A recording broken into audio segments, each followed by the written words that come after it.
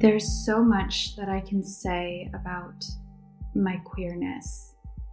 It's inherently a part of me since I can remember, but I'll try to fit it in to 30 minutes.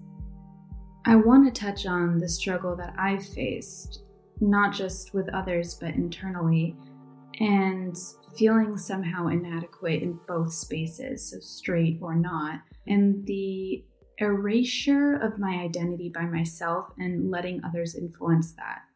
I know this is something that others can relate to.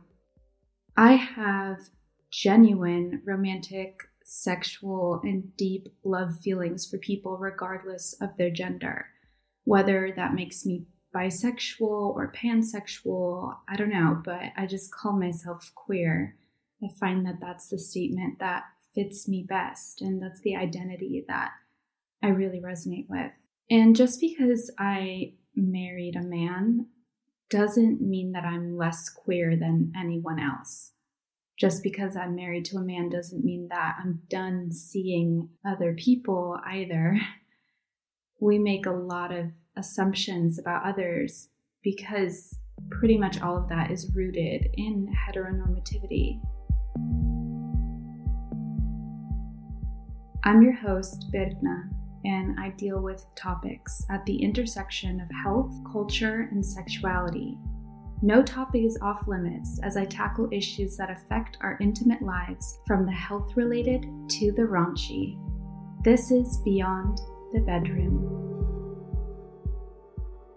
So when I share about my story and my queerness, something that I'm asked about a lot is compulsory heterosexuality. And I think that the Master Doc is making its resurgence right now. This term starts to trend every couple years on the internet. And just for some context, I was on Tumblr from 2009 to 2016. I wasn't active like the whole time, but I was on there, and I've seen so many trends from the micro labels to the comp het Master Doc. I mean, some of this won't make sense to all of these listeners, but for those of you who know what I'm talking about, you've seen it all with me. So compulsory heterosexuality is, very technically speaking, so the definition is the idea that heterosexuality is assumed and enforced by a patriarchal and heteronormative society. That being said, I think a lot of people misunderstand it, and unfortunately, it is sometimes a way to erase bisexuality when it's taken out of context. So it's also been used to erase just gender fluidity and pansexuality. And I've had a lot of bi panic, not when I read it the first time, but just the way that it's been touted and taken totally out of context. And compulsory heterosexuality is a concept that can help a lot of people realize that they're gay. But when people take it out of context and use it to tell bi people that they're just confused, it can be super harmful. And I've heard straight people tell me this, not just gay people. So comp het is the nickname, and it's more than just convincing yourself that you're straight. There's a lot more layers to it than that. It has more to do with the gender norms and the idea that heterosexuality is this normal baseline in society. And for a lot of people, it does show up this way. For me, it showed up when someone were to ask what boy I liked when I was little. I picked a smart choice, one that others liked, not one that I necessarily had attraction to, but one that felt, he looks like he would be the most attractive. I had crushes when I was younger on girls, but they weren't romantic. They were crushes the way that kids do, familiar, exciting, longing. And the thing is, the Kinsey scale, which a lot of people reference, was actually meant to be a check-in point at various times in people's life. So it was based on this idea that sexuality can ebb and flow, and it can be fluid for people throughout their lifetime. Some argue that sexuality might not change, but the consciousness of it does, which makes sense also. Some people may presume they're straight since that's the norm, and then come out as lesbian and then realize later that they're actually bi and then use the word queer. Oh, wait, that was me. That's literally my story. The idea of sexuality being a fluid individual thing was, if it were a more widely accepted concept, maybe I wouldn't have battled so much with the fact that I liked men when I realized that I did. Or maybe I wouldn't have contested my worthiness in the queer community when I was realizing that I was bi. And maybe I wouldn't have dealt with any homophobic violence. Who knows? I don't often dive into my own personal history, but it feels important to do so in this topic. And the reason that I bring up comphet is because it's something that a lot of people identify with, but I kind of had an opposite story. And I also want to discuss in particular queer isolation. So many of us go through it, especially when we realize our queerness in a space that is particularly unforgiving about it.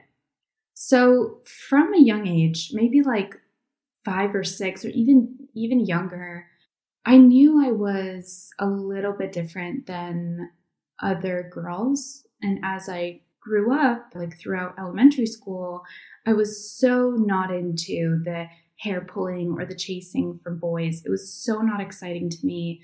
I just didn't get it. And no one should be, but it's a different conversation. But I was kind of constantly daydreaming about having like a best friend in the way that Barbie princesses did. Someone to live with, to be with for a long time, who was a girl, or maybe even have a family together. I was not opposed to the idea of playing house and having 2 mommies. That was more exciting to me. When I was 8, though, this rogue event occurred, and I had a real crush on a boy for the first time. And it was pretty memorable in my life because I didn't have any real feelings for a boy again until pretty much later on, like at around 16. And side note, I did reunite with that first boy crush, and I am now married to him, but that is a story for another episode. Although I was born in New York City and I lived there for years before moving to Iceland 2 years ago, I grew up mostly just over the New York border in Connecticut. In particular, a very conservative pocket of the state. A lot of people were moral policing others. There was a lot of gossip, and there was a lot of behind the scenes drama going on there. It's very put together on the outside. Everything's kind of a mess on the inside. That's a running theme of growing up in this place. And throughout middle school, so going back to my little timeline, I started thinking that maybe there was just something wrong with me. This is like when that idea started to emerge. I had always known that I was different. I started thinking like, oh, is there maybe something wrong? So when other girls talked about boys, I was trying again to think of like the smartest choice of who to like. And eventually I started liking the attention I got from a boy more than actually liking him. So this is kind of that compulsory heterosexuality idea coming up. But I knew that I liked girls. I just was trying to hide it by being like, oh, no, I like the attention from him, so that looks like I must like him. And I thought to myself, this must be how girls feel. But I realized that, it wasn't. And doing a little Googling made me realize that maybe not all other girls felt this way. So I was around 13, and I started to really like this one girl in particular, and it was just kind of puppy love. Obviously, we were so young, and we didn't do anything sexual, but we like held hands sometimes and cuddled when watching a movie. She was like my first kiss, technically. I mean, I had kissed like other girls pretending like to play house and stuff when I was younger, but that doesn't really count, I guess. So I just want to insert a content warning here regarding violence, in particular sexual violence. So if that just made your heart pound a little bit or you held your breath or anything, just skip ahead like 5 minutes or stop listening. That's totally okay too. So this girl that I like, her older brother caught on to what was going on. I guess he had read our messages or something. And long story short, he sexually assaulted me to the point of permanently damaging my insides. I never got justice in the, regular sense of that word, because a couple years later he killed himself. But he basically he sexually assaulted me because he tried to turn me straight or set me on that path. And he was also punishing me for being attracted to women at the same time. And he made it very, very clear to me that that was his intention. And I'm not alone in this. It happens to people constantly. It's this violence against people to turn them, or it's a punishment also. A lot of us don't speak up about it out of fear, but I'm not afraid of the backlash anymore. And I'm not afraid of the uncomfort that comes with telling people about this, because it happens to people so often and we just don't really talk about it. And I think it's genuinely a part of the healing process to name that these things happen in our society. Going back to my timeline, on a school trip a bit later that year, I was roommates with a girl, and she opened up about her sexuality, and I told her in very, just simple terms what had happened to me and that I had been assaulted. The next day, she told a boy in order to, I guess, impress him with some sort of gossip, and little did they know that they were about to make the next few years of my life hell. She told people that I was having sex already, no mention of the assault, and people believed her. And in this conservative small town, this took its toll. People didn't want to be associated with me, or they were really, really horrible to me, like behind the scenes, especially online. And boys would grope me, send me messages, sometimes threats if I didn't do whatever they wanted to do, all because I was supposedly easy, being like the school slut. Keep in mind, I wasn't even consensually having sex. I didn't even really like boys. But my boundaries with boys got weaker and weaker because I was afraid that they would hurt me. And I had been hurt before. So I became also super depressed, anxious. I was trying to hide this all from the people closest to me. And on the surface, my life looked pretty kept together for the most part, but I was really falling apart. I started to like another girl later in high school, and I'll call her Diana for the sake of the episode. So we kept it a secret because she had a very religious, immigrant family that didn't approve, and they were trying to assimilate into the culture of this town. And I came from an immigrant family too, but they didn't go to church. There wasn't that much pressure in my home. So one time we were at a party and we snuck off into the hallway because she was like, please, I just want to give you a kiss. I was like, okay. And we snuck off into some place we didn't think anyone would see us. And when she was kissing me, I realized that there was someone watching us, and a guy that I found out later that he liked her. He kind of drunkenly began to harass us and try to get with us. And when we were pretty nice to him, we just didn't comply with it. And we were like, no, we just like each other. We don't want you. And we were trying to laugh it off. And he got really mad. I mean, I remember he punched a hole in the wall. It was so cliche. But then he spread this horrible rumor about me being predatory and forcing my sexuality on Diana, and him saving her. And it was so horrible. And I think we ended up actually breaking up because I just was starting to get really afraid of people making that assumption if I was with her in public. And then I started to like another girl about a year or so later. And at this point I was begging the universe to take these feelings away. But then I was going back and forth with accepting and being in these online spaces where I was allowed to be myself. And I really liked her, and I could tell she started to like me too. I invited her over and we started hooking up, and I really, really liked her, and I loved our sleepovers. I loved listening to her. I thought she was the prettiest person ever, and I loved being around her, but I hated the panic it gave me to be with her in public.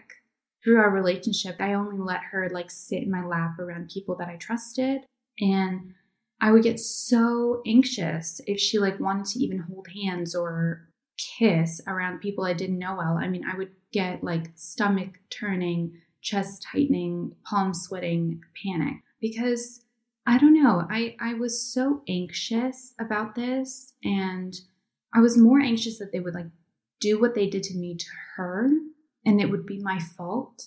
So, anxiety can give us some pretty messed up, irrational fears, right? And as people caught on, it became totally sexualized. So I got so many gross messages from guys in my grade and girls not wanting to be close with me because they thought I would like them or try something with them. And seeing your friends gush over their boyfriend and you can't really show PDA with your girlfriend because it was weird. I mean, it made me feel really isolated, not being allowed at sleepovers or a cause of tension in locker rooms. It was just so isolating at times. And I did have friends though, and surprise, a lot of them ended up coming out themselves. But I also had girlfriends that were straight that stood by my side because they just genuinely liked me, and also straight guy friends that did the same. And their kindness it had a huge lasting impact on me. And towards the end of high school, I actually started dating a guy who lived in the city, and he accepted my sexuality because he had also been exploring with guys, and he was really an escape for me. And I moved out as soon as I graduated, and I moved to New York City, which was not very far from my hometown, literally minutes, but it was a place where I could just be myself. And looking back, it's funny because technically it was a heterosexual relationship with him, but he helped me accept my queerness without fear. And some of my friends from my town didn't get so lucky in their path to self-acceptance. They've been shunned by their families or their religious communities. And a friend of mine in particular, she asked me, is it normal that I cry after sex because I just feel so dirty and wrong? And I told her that, post-coital dysphoria is very common, but in this case, it could be internalized homophobia. I dealt with it too. I was convinced that something was wrong with me for a couple years. And an experience that a lot of us that are from that town, and all over the world, can relate to, is being totally invalidated or ostracized, and just being told that we're not having real sex, or that this was a phase, we could pray it away or just turn it off. And a lot of us felt like we didn't have anyone but each other. Or we clung on to a partner to get us out of this mess. And it leads to a lot of codependency and bad decisions sometimes, but sometimes it's just about survival. So fast forward to today, and after moving to New York City, I dated lots of different types of people, and eventually I got married this year. And I'm really, really thankful for my husband and to be with someone who doesn't fetishize my identity. It's just a part of me, and he accepts it and loves it. And he knows at the same time that it's not for him, that what I do is not for the male gaze in that regard.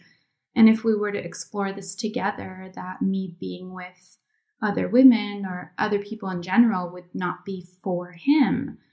And I think it's so important what he said to me the other day. It's for all bodies involved equally. And this shouldn't be something to applaud for, but it is because the bar is pretty low when it comes to acceptance. But he definitely goes above and beyond. But maybe it's because sexual identities are so misunderstood, or the idea that queer femmes are made for the sexual enjoyment of men. We see this definitely in media and porn all the time. And it's an idea that I definitely have started to panic about myself. I have so often invalidated myself by wondering, what if I'm doing all of this for attention? But obviously I wasn't. And most of the time I was trying my best to avoid drawing attention to it. But it's those sneaky ideas that can often get in the way. Last episode, I talked about my body count, or the body count in general. And I gotta admit that when it comes to my own, half were not men. And for a long time, I didn't know whether to include it when telling someone about my, number. And I never really kept count. Like I said, I just had this estimate. But because I was so afraid to be invalidated, because I was told for a long time that wasn't real sex until, I got into my own space and moved to New York and stuff. And I was talking to a friend of mine recently, and he said in a non-binary world, they would all just count as humans. And that's so true. And I'm so glad that I came to that realization a couple years ago in regards to counting and the definitions of sex in my life, because I've had a lot of enriching experiences with humans of different gender identities and expressions. And so I had a chat with that same friend yesterday about how the idea of comp het stuff is really women-centered, which makes sense because it's about patriarchal ideals. But I also want to see the convo about how bisexual men or queer non-binary people are affected, among other identities. Like you can be trans and be a lesbian or whatever else you want to identify as. And he says that he thinks that the acceptance of bisexual men will be this final step, so to speak. And I replied with the acceptance of sexuality as fluid over time is the last step for me. And the last step being, very figurative here and pretty much also a joke. But, the ideas we're talking about are really real. I think that the acceptance that people can identify however they want and the tolerance of fluidity will be that perfect metaphorical last piece of the puzzle. But then again, I value autonomy and I understand that people have different values, so maybe their queer utopia looks different. I want to answer a audience question this episode, and I might do this segment more often in other episodes too. So if you want to send in your questions, look at the link in the description for this episode. So the question is, I watch lesbian porn mostly, but I don't want to date girls. I find lesbian porn more relatable and hot than other types, but I'm really happy with my boyfriend too. I like to kiss girls when I'm drunk, but I don't ever take it any further. I'm not really sure what my sexuality is. And I can't really imagine myself dating a girl. So this is something that comes up a lot for a lot of girls. And there's a lot of theory you can apply here, right? It's the idea that, girls are more touchy-feely with each other. So that type of physical intimacy is not considered bad or gay. And this idea that also you can have nuance within your queerness, right? So you can feel a little bit of it here and there, but not want romantic feelings. But here's my personal take on it. So you can watch lesbian porn and still consider yourself straight. It's personal choice. And bear with me as I get a little sciencey. There's also this idea that women have more erotic plasticity, which is the idea that women are more aroused by anything sexually relevant. The issue I have with this, though, is that the studies are purely on physical feedback, like labial erections or lubrication. And it isn't that much about desire. And for those of you familiar with the responsive versus spontaneous desire model, like Emily Nagoski, it makes me wonder how many people are just responding to their arousal versus actually considering if they want what they're viewing in porn. Anyway, that's a tangent, but basically you can label yourself however you'd want. If you consider yourself straight, that's fine. If you consider yourself bisexual, you're valid. Maybe you don't want to date girls because of internalized homophobia, or maybe it's because you know for sure that that's not for you. For people who say things like, you don't know until you try it, that's not really true. And anecdotally and with evidence, people often know their sexuality without having to make sure. And this idea can also be kind of coercive. Some people might want to take this a little bit further and say that they're sexually attracted to a gender without being romantic, but honestly, as long as you're making your expectations clear, if you do decide to go further, it's up to you how you label yourself. A similar question that I get sometimes is, how can I experiment with girls if I'm not sure it's really right for me? This is something that gets a lot of people heated. I understand why. No one wants to feel fetishized or objectified or taken advantage of. I mean, unless that's your kink, right? So make sure you're not making anyone feel like an experiment. Feelings might come up, strong ones, on either side. So make your expectations very clear to yourself and others. Communicate your boundaries and expectations. Tell people that I'm not looking for a relationship, I'm new at this, or some variation of that. I know a lot of queer people will say, I don't want to hook up with someone like that. And I get that. And you might be looking for a relationship or something more substantial. But we all started somewhere, right? And just because someone is looking for something different than your desired outcome doesn't mean we have to shun them. There is space for all kinds of exploration as long as everyone communicates their needs and nobody is being objectified. I have been in the position of a friend wanting to experiment with me because of my sexuality. Chances are, if they're thinking about it this much, they really want it. I started dating one of these experiment girls, and I just went back to being friends with another. And in another time where someone wanted to experiment with me, we had to stop talking and stop everything because it hurt too much to like someone who, at the end of it, she was just using me. So it kind of runs the gamut here, but if people communicate their desired outcome and their expectations, and when emotions do come up, they're dealt with. I mean, that's the lesson that I learned. So straight girls can watch lesbian porn. Friends can make out because it feels good and then go back to being friends. Compulsory heterosexuality also does exist. People can come out later in life after that huge aha moment. There's a lot of nuance here. You can call yourself gay and be non-binary. That's also up to you. If someone identifies as something, it's usually after some thoughtful consideration. And it isn't up to you to decide what someone else is, even if you think that they're unsure. Homophobia is still rampant, even though we've made strides in a lot of places around the world.